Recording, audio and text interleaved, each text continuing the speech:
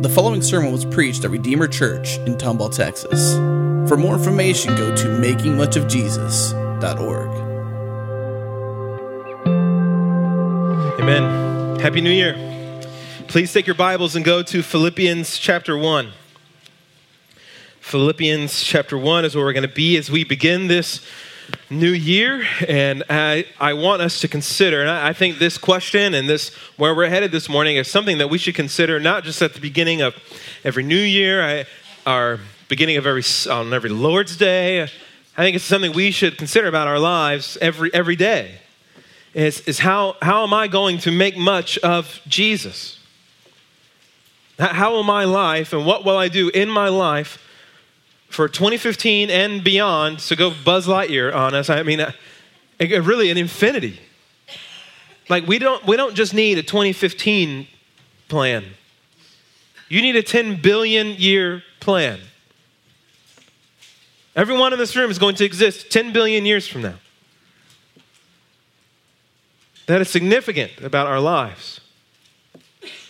And the question will be whether or not we are in the presence of King Jesus in heaven, making much of him, or will we be under the wrath of God, still making much of him for eternity? For every knee will bow and every tongue will confess that Jesus Christ is Lord. What we need to put before us today is how will my 2015 and how will my life make much of Jesus more than I did last year? It's very easy to look back over 2014 and have guilt and go, man, I really messed this up. I really did this, or I could have done that better. I wasn't really about Christ. Look, we know 2014 is in the past, and this is what the gospel always brings to us, that his mercies are new every morning. We don't just get fresh starts. We get new life. We get new mercy.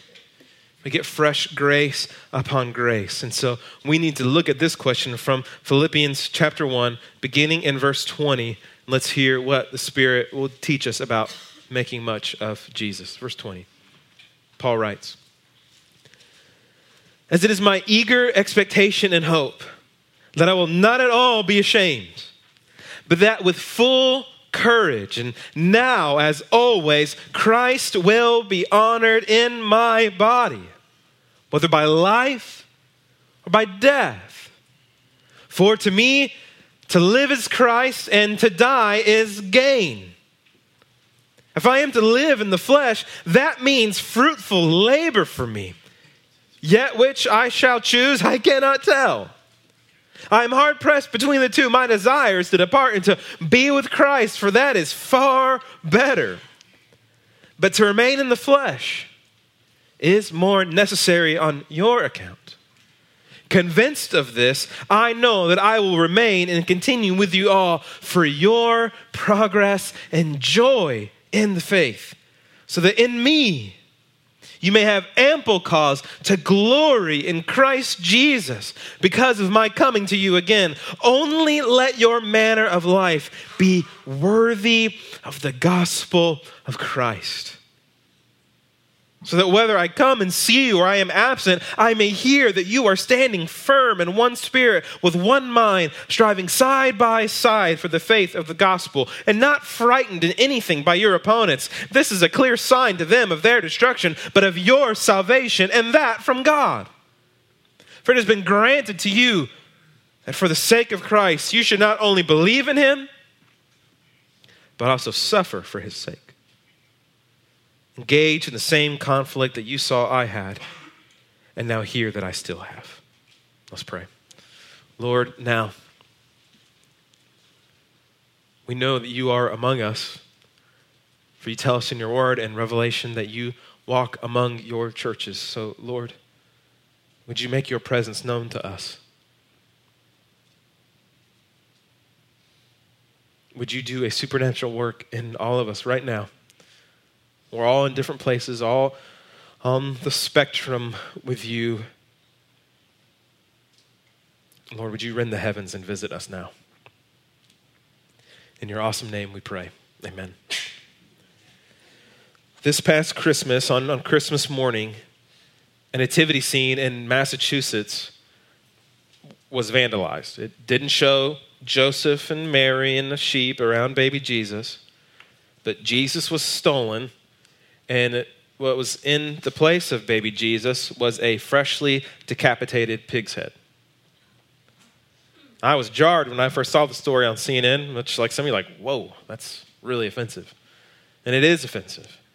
Instead of these brothers and sisters gathering for Christmas morning worship to see a visual reminder of their God and Savior wrapped in flesh, they saw an offensive mockery of the Lord of all. And I'm offended too, and I think we ought to be. And that, even though that's not my nativity set, it's my nativity. It's your nativity. It's my story, your story. And at the same time, I feel a sense of excitement about it too. I feel a sense of camaraderie, a sense of solidarity with a freshly decapitated pig's head in the place of baby Jesus, with our brother from the 3rd century, Alexamenos. In an archaeological dig in 1857, there was an etching found on this cave dated back to the 200s of a man. Etched onto this cave was a man bowing down to a man crucified. But the crucified man didn't have a human head. He had the head of a donkey. And etched underneath was Alexamenos worships his God. So you go from the 3rd century to a donkey-headed crucified man to 2014 of a pig-headed nativity scene. And it's exciting. These things remind us that the real gospel cannot jive with the world system. If we are really going to follow the crucified and risen Christ, we will not just gel into the world and not be seen as freaks. What we do in here and what we do with our lives, if it is all about Jesus, it is bizarre, and we shouldn't outrage. As Peter tells the church that's being persecuted all throughout the Roman Empire, he says, do not be surprised at this fiery trial that is among you, as though something strange is happening to you. So don't count it weird that a pig head got replaced in the stead of baby Jesus. He says, instead, when you are insulted for the name of Christ, you count it as a blessing. Because in that insult, the power of the Holy Spirit of glory is upon you. We get insulted. These things happen because our lives are so about Jesus that people see there is something weird about these people. Think about it. What we need in our lives right now is a clear picture of our radical, dead-raising, Jesus-centric gospel who has been given a name above every name. Sadly, I think that pig vandal might have a more accurate picture of Christianity than many churchgoers. You vandalize a nativity or you etch a donkey-headed man being crucified in a cave because you see what people are ascribing to Jesus and you think it's crazy. Just like in John 8, when Jesus says, before Abraham was, I am. Saying two things. I existed before Abraham, and I am Yahweh, God himself. And John tells us that those who heard him picked up rocks to kill Jesus, for he was making himself out to be God. Those Jews who wanted to stone Jesus, and that pig vandal, that graffiti artist in the 3rd century are seeing what the Bible is saying about Jesus. And I wonder, are we seeing what they see? Do we see what they see? That pig vandal was not going through the motions Christmas season. I'm not giving hearty approval to a scoffer. I just wish that we saw the wild message of a crucified and risen carpenter from Galilee as something that drives us to do more than nod our heads during a sermon and drop money into a basket.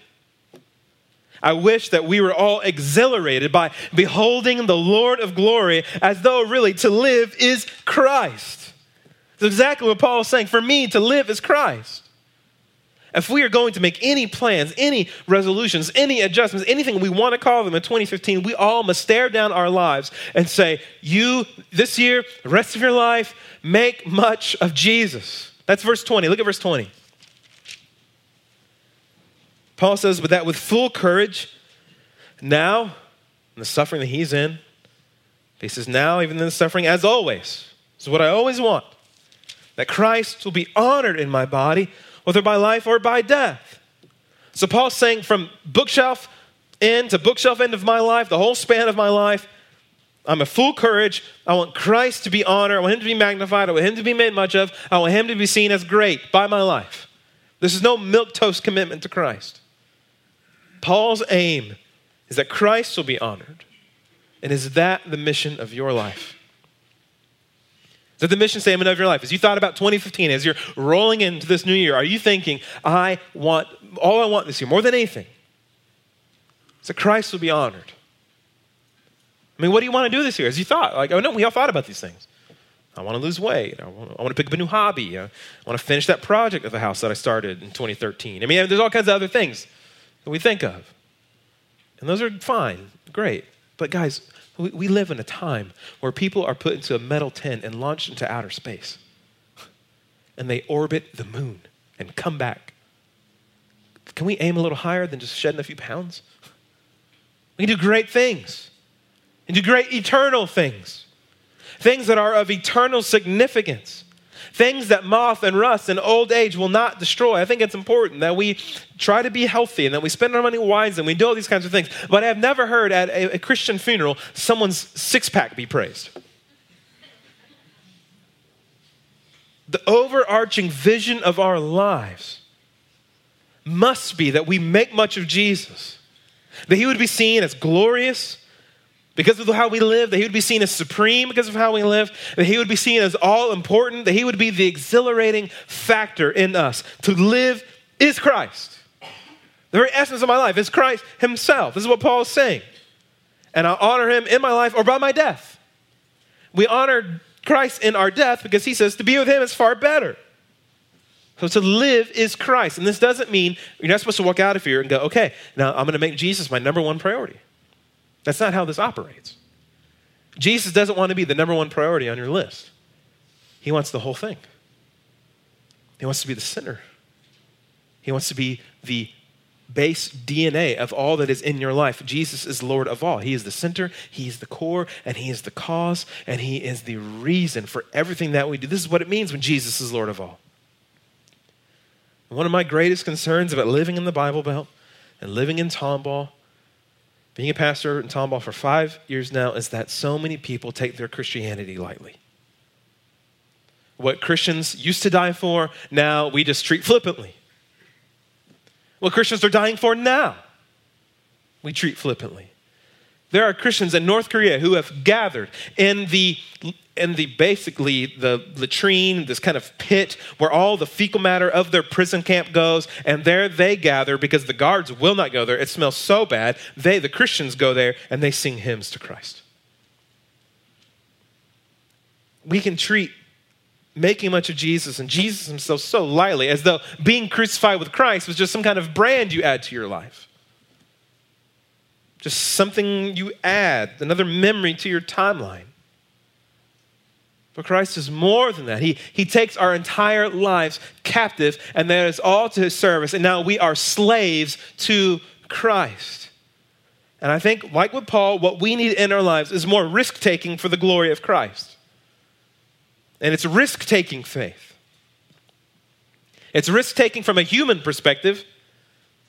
Like, I guess I'll try to evangelize this person. Maybe I'll do this. It seems like a risk to us because we don't know how it's all going to work out. But it's risk-taking faith because we have faith in the one who works all things together for good for those who are called according to his purpose and those who love him. And look, our churches, we are not a big church in means of America or the Bible Belt. We are a big church in the scheme of the world. And so I'm way encouraged by our church in that 70 families, 70 giving units gave to our land fund to buy 10 acres in Tomball. It's awesome. And I'm way encouraged. And I'm excited about the years of ministry by God's grace that he'll allow us to have there. And this may sound crazy what I'm about to say, and I hope it does sound crazy. I'm also praying that many people will come to know Christ there and more people come to hear about Jesus. And I'm also praying that some people will leave our church. And not leave because they're angry or something happened, so they're going to go to another church. No, but leave in a divine call from God to go to the nations and to go around the globe and to go make disciples of all nations, baptizing them in the name of the Father, the Son, and the Holy Spirit, and teaching them to observe all that Jesus has commanded us, because he is with us always to the end of the age, and all authority in heaven and on earth has been given to him, and he said to us, go. This applies to everyone in the room that says, I'm a Christian. Those words to Jesus from us are for us right now. And so I pray that some of you will sell your stuff and just go. I'm going. I'm going to go make disciples. I'm going to go to this country. Or as we send Richard Hutto out, our first church planter, to Conroe, that some of you will say, I'm going to Conroe to help him plant King's Church. I'm going to be a part of our first church plant. I want to be a part of making much of Jesus in Conroe. There's no reason why I couldn't move to Conroe. I could do my job wherever. I'm going to Conroe. I think a church's seating capacity is cool and neat, and our culture celebrates that, but the Bible celebrates a sending capacity. And that's sacrificial, that's supernatural, that's significant. And this matters because we have to be a Great Commission church, or we're not a true church. We're not what could be a healthy church. And the Lord might remove his blessing from us. I think he does that from churches when they cease to be Great Commission churches. The Lord's at work in this world, and he's calling all of us to be a part of it. I mean, listen, in India right now, an estimated 15,000 people are repenting and turning to Christ daily. You hear it on the news all the time, all these evangelical websites. Oh, the church in America is dying. The church is dying. No, the church in America is changing. It's going to have to. But the church is exploding all around the world. There are more Muslims that have renounced Islam and believed in the Lord Jesus in the last 10 years than in the last 15 centuries. Believe that? More Muslims are coming to Christ in the last 10 years than they have in the past 15 centuries of Islam. And if you have had this glimmer in your heart, this dream, this spark in your heart that, man, I want to go to the nations. I feel like I need to go and make disciples of all nations. Go. I pray the Lord would take that spark and he would fan it into flame and you would take a risk-taking faith for him in the nations. I mean, right now, 80% of French people have never read, heard, held, or seen a Bible.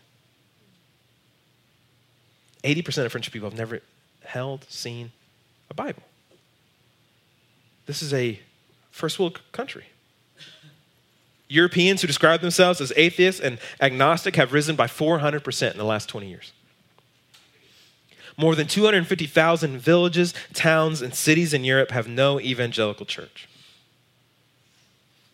In Italy, there are 324 times more witches, psychics, and fortune tellers than there are evangelical missionaries. And I think the Lord wants to send someone, some family from our church to the nations. And if we aren't careful, the American dream will drown out verse 22.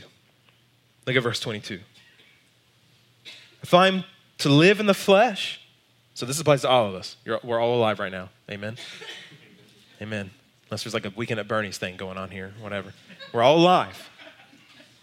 So what does that mean for us? If I'm to live, that means fruitful labor for me. You are alive for some kind of fruitful endeavor for the glory and fame of Christ. It means fruitful labor. So don't think, but I got to get married first. I need to have kids first.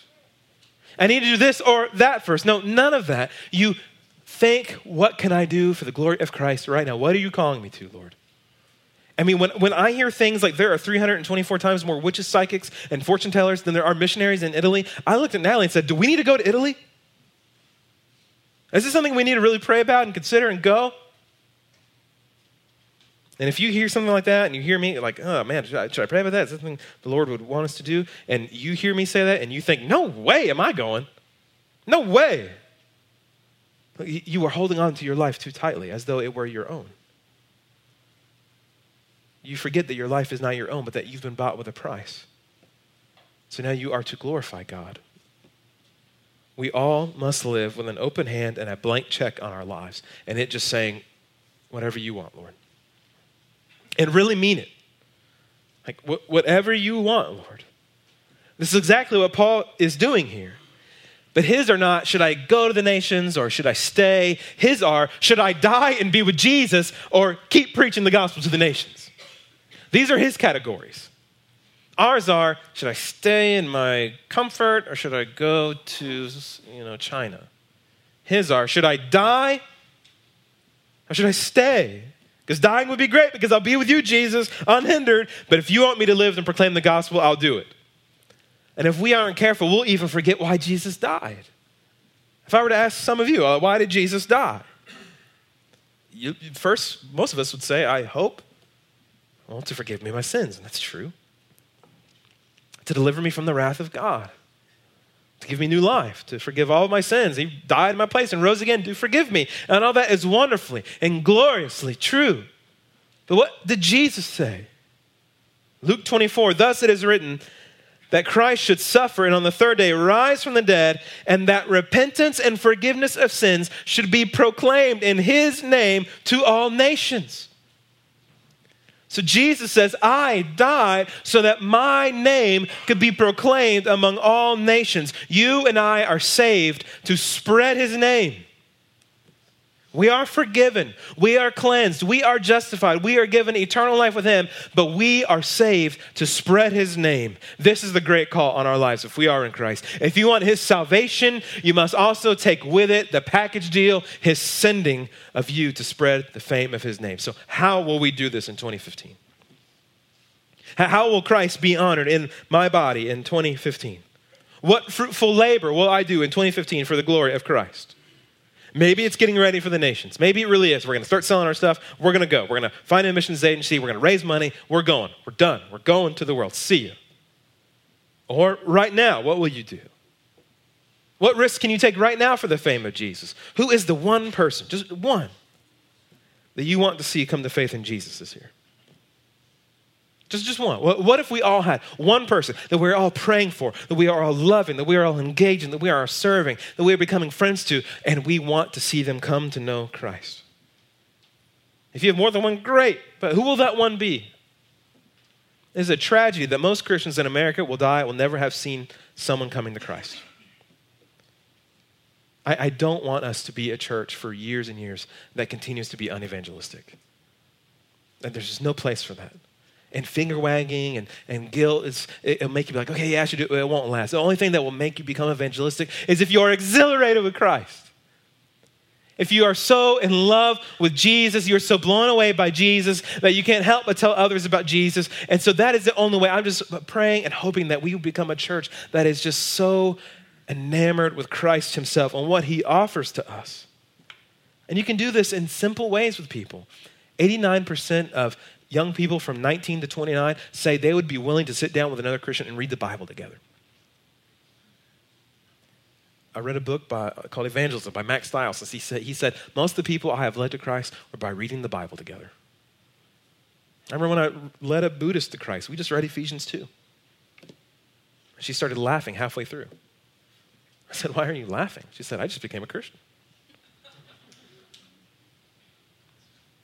Maybe you read the Bible together. Start a Bible study at work. Read Mere Christianity with someone. Whatever. You figure it out. You take some risk to see someone come to faith in Christ. One of the most radical things you could do this year is to love your coworkers, to eat with them, to become friends with them, to get in their lives just like friends do, and then tell them about Jesus.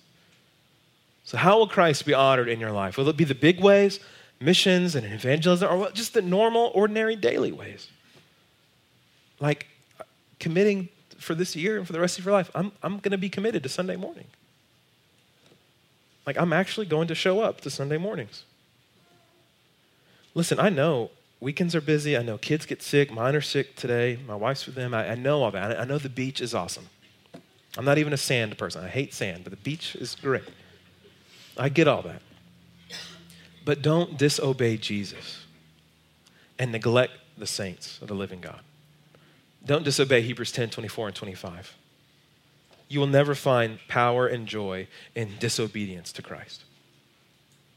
If the number of Sundays you missed is larger than the number of Sundays that you were here or at another church, you have discovered an area of your life where Christ is being dishonored. Being committed to Sunday mornings is one of the most freaky, radical, and hell-tormenting things you can do. I mean, think about what we're doing here. Where else on the planet are people gathering to listen to a 2,000-year-old book? You're listening to a 2,000-year-old book, and on top of that, you're listening to some guy teach about it for 40 minutes. And then you're singing songs about blood. And you're singing songs to some guy who's a carpenter from the Middle East that we believe isn't dead anymore. We are doing something that is so wild, so crazy, and so weird to the outside world, but it is weirdly glorious. It is weirdly amazing, and it is bizarrely beautiful. You can honor Christ by being committed to gather to worship him with everyone else. You can honor Christ by committing to loving the people in your missional community, by commit to making it more than it was last year, to commit to really being in their lives. You can honor Christ by resolving to pray with your family this year, by resolving to pray with your wife, to pray with your kids when you put them to bed at night and teach them how to pray. You can honor Christ by just resolving to read your Bible. You can glorify the Lord of glory by opening up the book he has given you and saying, Lord, I'm here to learn of you. I'm here to learn from you. I'm here to meet with you, and I'm here to worship you. Look at verse 23. Paul says, I'm hard pressed between the two, death and life. Why? Because my desire is to depart and be with Christ, for that's far better. So he's saying, I want to die and be with Jesus, for that is far better. I wonder if our lives are showing that it's better to be with Jesus. We can get, yes, when I die, I'll be with Jesus, but right now we can be with Jesus. Right now we can meet with Jesus. Right now we can sacrifice time and sleep and Netflix, and we can meet with him in the word and in prayer. Do our lives show that it's great to be with Jesus, or is Jesus just all right with me? Where are you with Jesus right now? This might be the most important question you can ask yourself. Where are you right now in relation to Christ? Are you lukewarm? Or maybe you've never believed that he died for your sins and rose again from the dead. That he really is who the Bible says he is. Maybe you haven't believed those things. And you can believe him today, for today is the day of salvation. Living a life that is about taking risks to make much of him will mean more than doctrinally affirming him, but practically enjoying him, but meeting with him. Soren Kierkegaard says the greatest thing that each person can do is to give himself utterly and unconditionally to God. Weaknesses, fears, and all. That we would be a people who, again, give ourselves to God, to live as Christ. I consider everything else as rubbish for the sake of knowing Christ Jesus, my Lord. And when to live is Christ becomes our reality, risk-taking faith toward the nations, towards here, at work, and your family, it will be the overflow. Because when the glory of Jesus becomes essential to our lives, the joy of others is the outflow. Look what Paul says in verse 24. But to remain in the flesh is more necessary on your account. So he's saying, I'm going to live for you, Philippians. Convinced of this, verse 25, I know that I will remain and continue with you all for what? For your progress and joy in the faith, so that in me you may have ample cause to glory in Christ Jesus. So here he is saying, this part just blew me away this week. He's saying, I am staying and I am viewing my life in relation to you and to your joy. I am here for your joy. This is no selfish resolution in Paul, and this is no arrogant resolution in Paul. It may seem arrogant to us for someone to say, I'm here for your joy. If, someone would walk in with, I'm here to make you happy in Christ. You're like, look, I don't know who you think you are. That's not what this is. This is a servant-hearted thing to say. I want to live in such a way to increase your joy, Philippians, in Christ. Are we on this wavelength in 2015? I want to increase the joy of other Christians around me this year. This is what I'm after. This is my desire.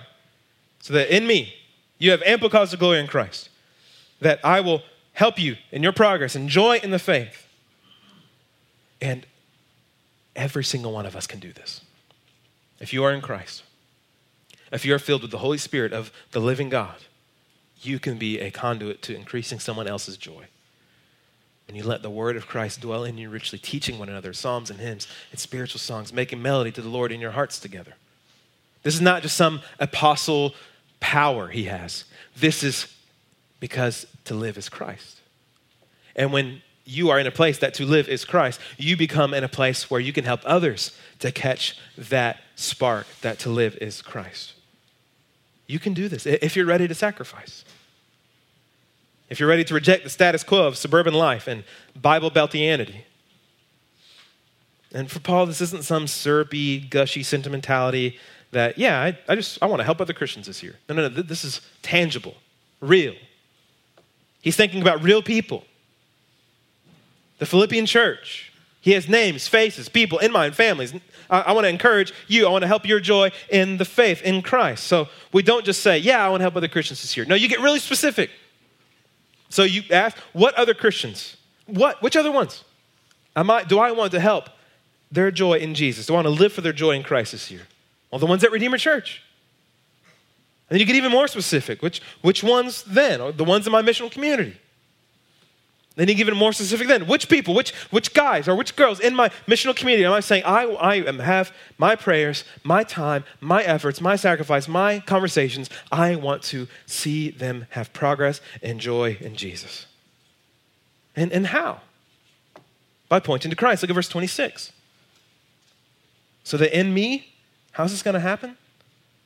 You may have ample cause to glory in Christ Jesus, because am I coming to you again? Saying, I'm going to keep coming to you, and I'm going to keep pointing you to Christ so that you have ample cause to glory in Christ. He wants to provide firewood for their fireplace of worship and enjoyment and boasting in Christ. That word, to glory, it's not doxa, the Greek word for glory that we other see in worship. This is the one for boast. That you would boast in Christ, that you would brag on your Lord. That's why we sang that he's our only boast. We boast in him. And look at how Christ-centered and Jesus-centric the Christian life is. That our interaction should be, how joy really increases. So that in me, you may have ample cause to glory in Christ. It's only rooted in Christ. It's only coming from Christ. And Paul says, I'm just the conduit. I'm just the spark. So that in me, and however I'm interacting with you, that in me, I may give you some reason, some spark, some snap, that you would begin to glory in Christ. And you see how this ties together? Paul has said in the beginning, for me to live is Christ.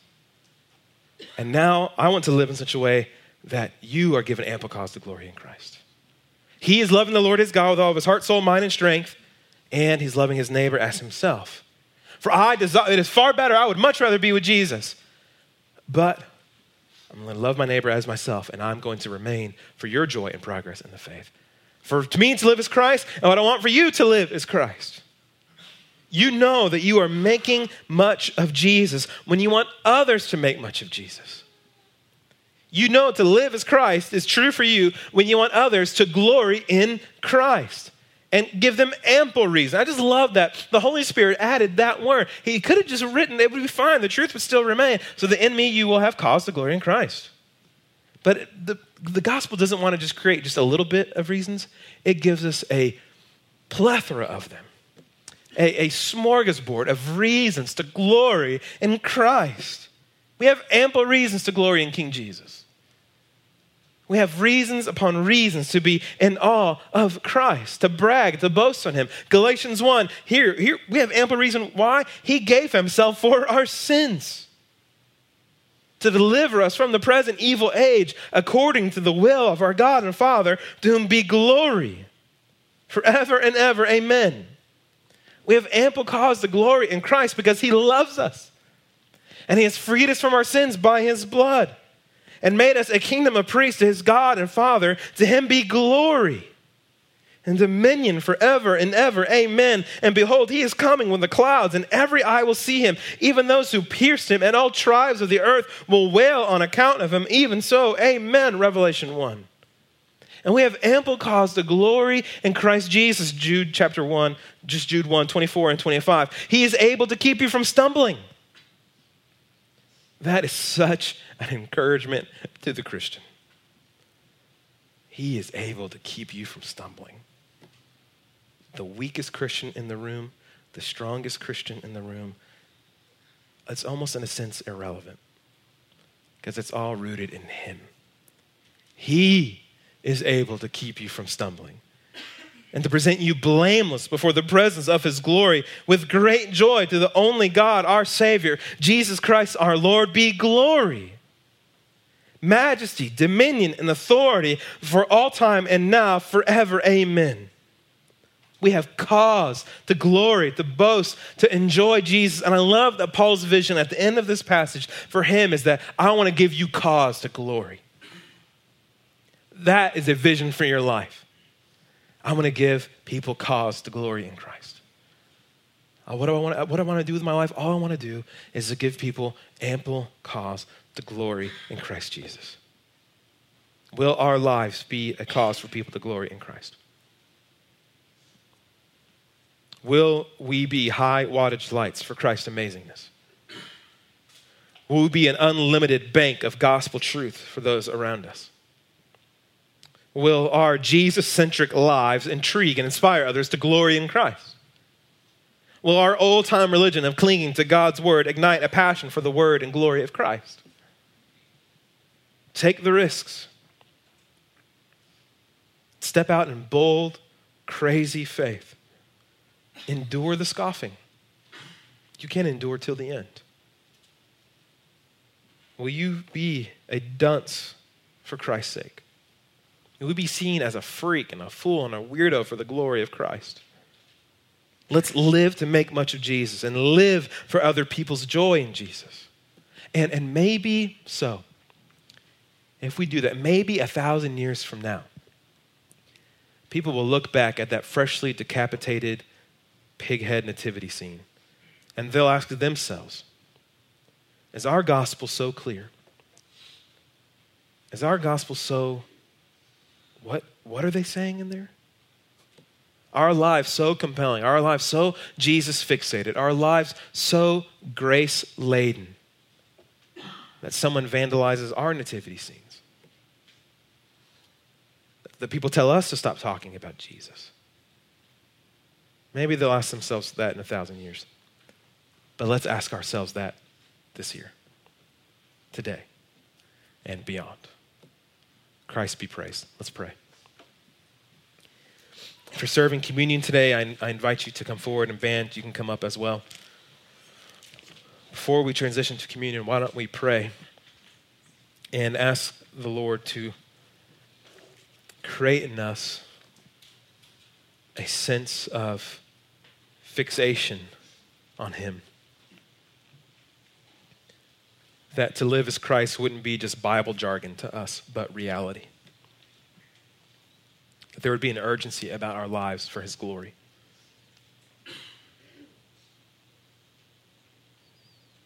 And maybe you even need to confess that doesn't interest you. Ask him to reignite your joy in him. Ask him to provide you the kindling and the tinder to have ample cause to glory in Christ Jesus. And maybe even pray for that one person that you want so desperately to know Jesus this year. And ask the Holy Spirit to lead you, to guide you of how you can thoughtfully, non-arrogantly, but lovingly evangelize and love and serve.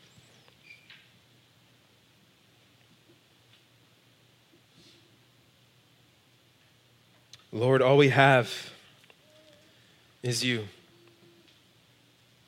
What do we have in heaven but you? So Lord, now,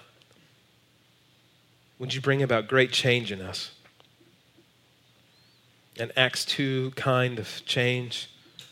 The wind of your Spirit come and move in our hearts. An Acts 4 kind of change where you create a boldness in us that evangelism runs rampant and that people will come to Christ because of the people in this room. That people would repent and turn from their sins and trust in Jesus because of the people in this room, so that in them they would have ample cause to glory in Christ. Lord, now, would you help us? It's in your holy and majestic name that we pray. Amen.